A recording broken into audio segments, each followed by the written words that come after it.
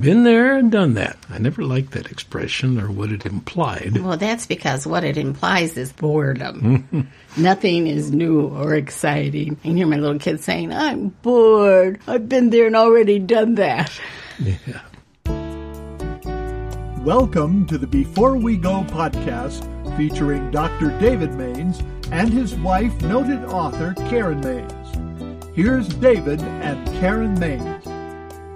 Been there, done that would not be an accurate description about the ministry of Jesus, right? I guess not. When Christ visited various synagogues during his life here on earth, people's reactions were quite strong, the opposite of ho-hum. Sometimes the reactions were positive and other times they were negative, but his presence was not marked by a ho-hum of life as usual. But that sense of anticipation, that what's going to happen, should also apply to Sunday. What's going to happen this Sunday? Does this anticipation mark Christ Church all that much nowadays? Yeah, I'm thinking, Jesus, just to emphasize what I'm saying, he got incredible reactions. Sometimes almost, how in the world do they react that way? I'm reading from the book of Luke. It's where Jesus picks up the scroll in the synagogue and says, the Spirit of the Lord is on me because he's anointed me to preach good news to the poor and so on. Then he rolled up the scroll, gave it back to the attendant and sat down, and the eyes of everyone in the synagogue were fastened on him, and he began saying to them, today this scripture is fulfilled in your hearing, and all spoke well of him, and were amazed at the gracious words that came from his lips. Isn't this Joseph's son? They asked. Then Jesus said to them, surely you will quote this proverb to me, physician, heal yourself. Do here in your hometown what you have heard that you did in Capernaum.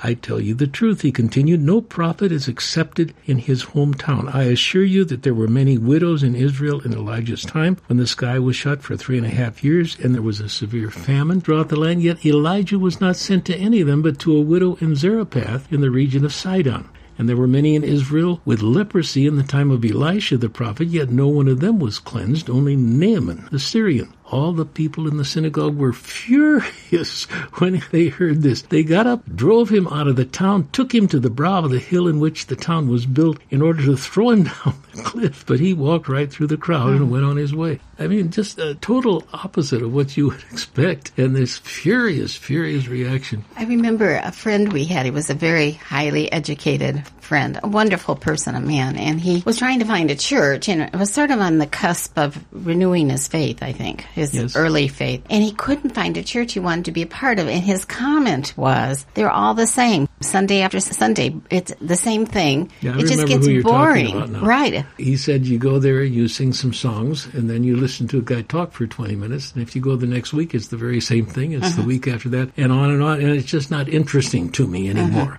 So he gave up his search, and it was kind of a sad thing to see that happen because he was a good man. He was a good man. So, David, why did you bring up this topic? Been there, done that. Why are we talking about this today? You had to ask that, didn't you?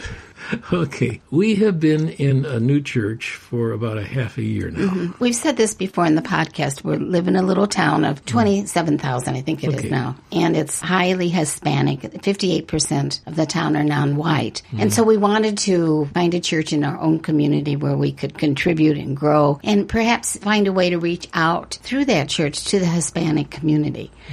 And so we started to go to this little church. We started going to many churches. We did, right. 18 different churches in this town and close by towns. And we finally settled on this one. What we love about this church, it's small, 30 to 40 people every Sunday. Fair. It's a group of families. There are 3 bivocational pastors, so they have full-time jobs, as they're also functioning as elders/pastors in this church. They're interesting to listen to. They work hard on their sermons. Yes, they do. They're well prepared, and they're actually good communicators, but the test question that we would give to pastors to measure the effectiveness of their sermons is, do your people remember what you preached when they get to the car in the parking lot?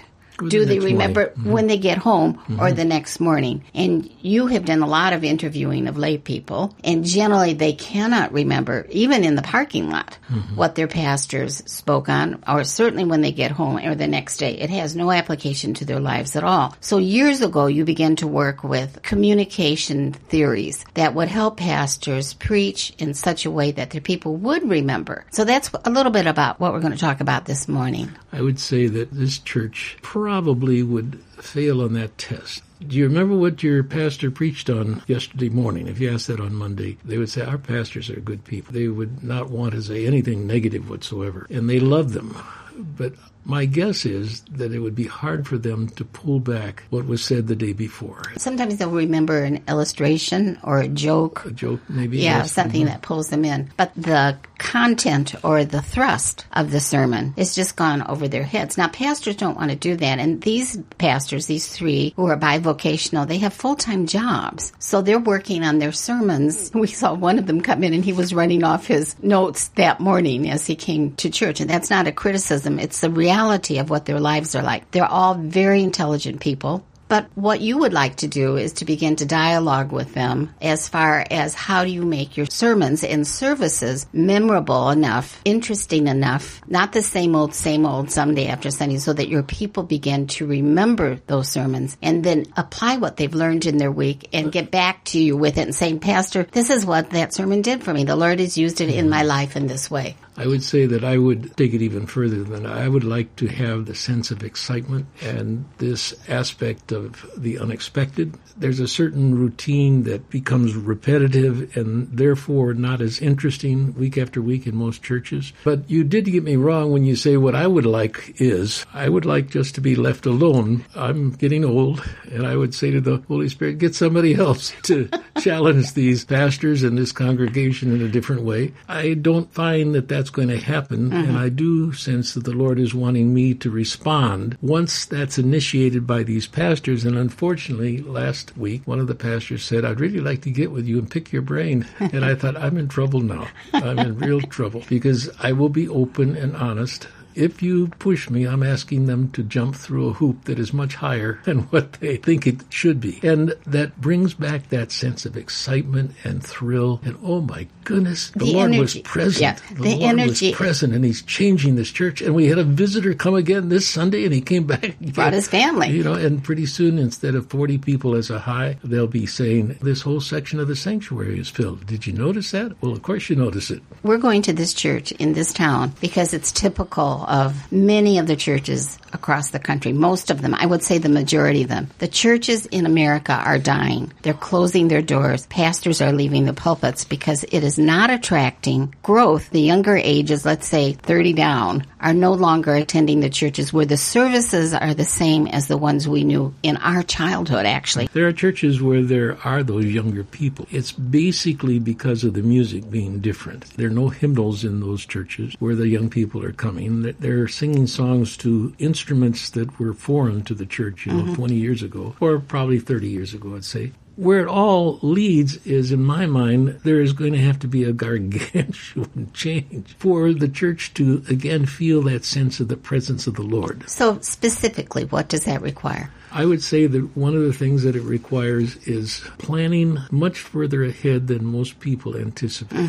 My feeling is that every Sunday in most churches and the place where we are attending, all the effort has gone into that service from Monday through Saturday of the previous week. There needs to be the change that you're planning way further ahead than that. So months ahead, you're saying? I would say that you pick certain Sundays as high points of the year, whether that's Easter or whether that's Thanksgiving, whether it's Christmas, Could be Father's Day. Yeah, it could be any of those, but you have certain Sundays that are high point Sundays, and you plan for them a long way ahead of time. But at the same time, you also get into a mindset that says, while we're working on this Sunday, we're also working on the following Sunday and the Sunday after that. And that's kind of good in the church where we are because you have different voices that are speaking. If you take those three and say, we're only going to have one of the lay persons speaking, at that point, you're where most churches are. And then you have this exhaustion factor of the ministers where they think Sunday is every other day because the week just goes so fast.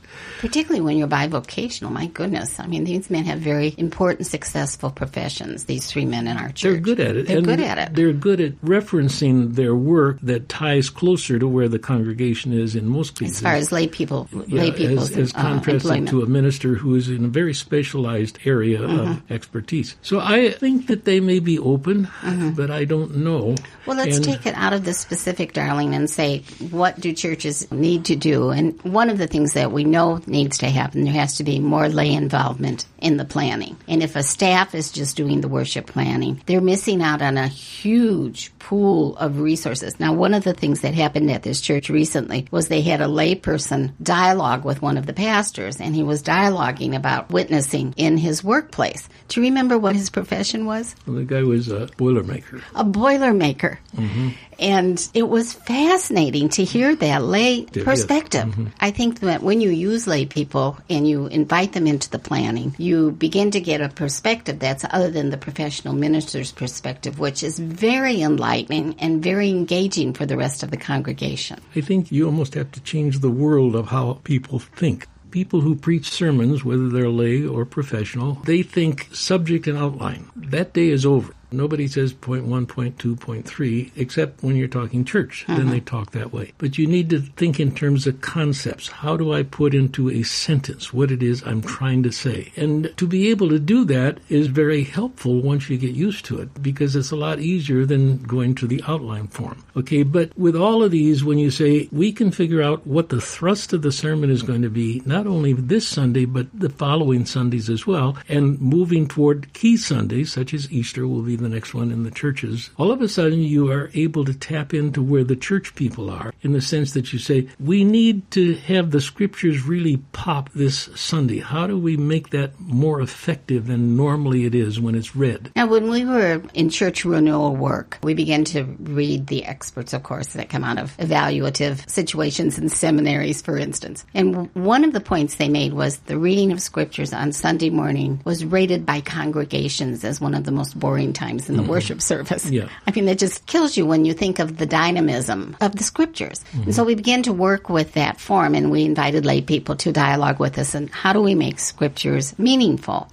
One of the most powerful ways that we found was someone would memorize a whole long passage of scripture. And of course, they were assigned this scripture weeks before if he or she got up to read it. Let's have somebody memorize the scripture instead of reading it. Right. Now, our church, they do have lay people read scripture, and sometimes they substitute scripture for a reading, maybe C.S. Lewis, someone like that. It's not a comment on that being equal to the scripture. It's just that it changes the format of the service a little bit. However, when someone memorized scripture, in our experience, there was a dynamic quality in the listeners just looking at, and there was one man I remember, he had done passages and he would close his eyes, so you knew he was not reading. It was coming out of his very being, and he had come to love the scriptures that he has memorized, and that got transmuted to the whole congregation.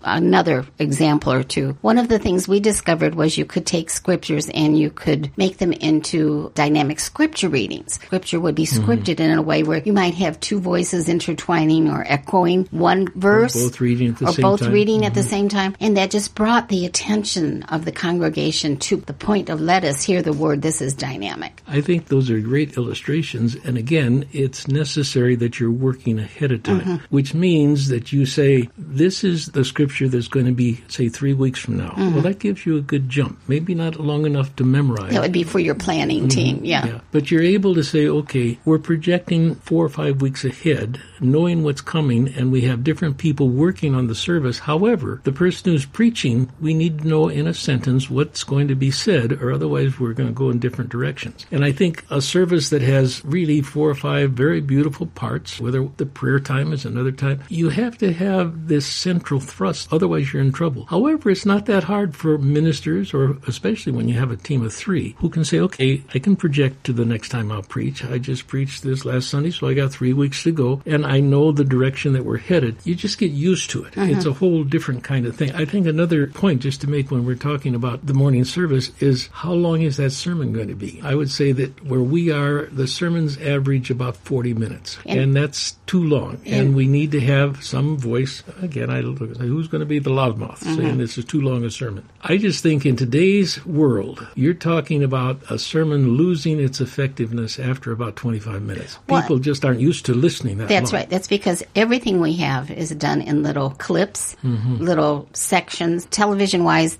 everything that people are watching, they don't have anything really that's, unless it's a political speech somewhere, that is longer than just 5 or 10 minutes. And then they move to commercials or they move to break or they do, That's one of the good things about church. You have no commercials. No commercials. One of the lovely things I think that I'd like to see done, and I think this church has the possibility of doing that, is to invite people to give testimonies out of their lives on the sermon topic. That just enlivens the whole concept. Yes, you say we're talking on not lying. Okay. All right. When was a time in your life you told a lie and you got caught? Then just all of a sudden everyone in the congregation is engaged with that because they've all lied. We've had times when we were caught and, we vowed not to be liars, and that just brings anticipatory participation on the part of the listeners in the chairs or in the pews. You have to, with all of those, know way ahead of time what is going to be preached at a given time. Maybe you say, okay, there's going to be a series on the tongue. We'll talk about common tongue problems from a spiritual perspective. And what does the Scripture say about the tongue? I mean, it's pretty dynamic as far as what the Scripture says. Which gives you opportunity in that instruction time to not always say everything has to ride with the sermon. However, it should coordinate with the sermon so that you have a thrust for the whole service. I would say you need also, in the church where we are, a better understanding of the different aspects of a Sunday service. I like it where you begin with worship. You attribute worth to God, and it's not just a general worship. It's a specific worship. We praise you that you are truth, and that is chosen by what is going to be preached. It's important that truth is followed by the people of God. Otherwise, what kind of a world if you can't trust those people who supposedly are followers of Jesus? Jesus said, I am truth. So the question is, what is the format of that service? Otherwise, it gets kind of sloppy. I would say a lot of churches, they say worship and they mean the elements of the service. I think they just mean the singing time. But it hasn't been defined in a clear enough way for the lay people to grasp. And it also shows that the folk who are planning the service are not gearing in on what the meaning of worship is either. It's not all built in a beautiful way. It's why this gentleman you referred to earlier, he says, yeah, you sing some songs and you listen to a guy talk for 15, 20, 30 minutes, and then you go home. Then the next week, you sing some songs and you listen to the same guy talk again for a long time. After a while, it gets repetitive, and it doesn't really challenge me because I need to see participation of people other than just the one guy who's talking all the time or the people who are leading in the music all the time. So what are we saying in a sentence, David? Oh, man, we're saying a lot, and I hesitate to even put this in a sentence because it's going to come back to me. Okay. As in finger pointing or what? Okay. A ministry that accurately represents Jesus should never be boring. Instead, one would expect it to be exciting and challenging, emotional and life-changing. When Jesus talked, there was an excitement that was there, and it was relevant, and he interacted. He taught, yes, but he even used a form of teaching that was not like we say preaching as much as storytelling. Storytelling or parable. It didn't tie all the ends together because it meant that the hearers had to sort of ponder it out themselves. What is the meaning of what he's trying to say to us? He almost said enough to get them talking. I think he meant this. No, I think he meant this. Yes, this is how it hit me. There you go. Great. I think that there's this sense with Jesus that it was never dull. It was always interesting. There was the unexpected. One of the things I don't like about church is that you always expect what is going to happen. And that gentleman was right who said, yeah, you've been to one service, you've been to all of them. Yeah. I don't think he ever came to the place where he said, been there, done that. But that's what he was implying. To change that, oh man, it is going to be the war of the worlds because people are so rutted in terms of what they are used to. And yet I do believe that maybe it could be done. David, why don't you repeat the sentence? Can do.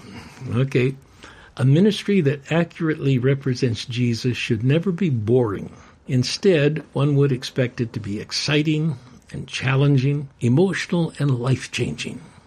I don't think there's anything more exciting than to see a church become vibrant one that's been a good church, a church where people love one another, but doesn't have a growth pattern.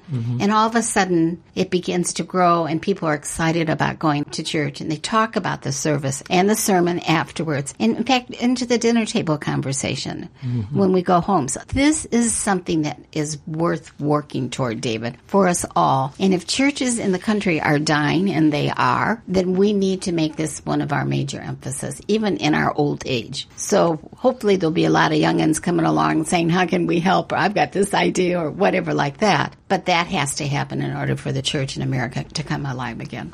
I think that the Lord is speaking to me. He doesn't speak out loud, but he tends to put something on your heart and make the timing right. And if all that comes together, I'm ready to say, okay, I'll go for it. The thing I don't want, Karen, I don't want to cause a split in a church. I don't want people to be upset. Sometimes Jesus upset people. Yeah, There's no question. I mean, he healed people and they got mad because he did it on the wrong day. So you're dealing with imperfect people, and I'm certainly not the Christ.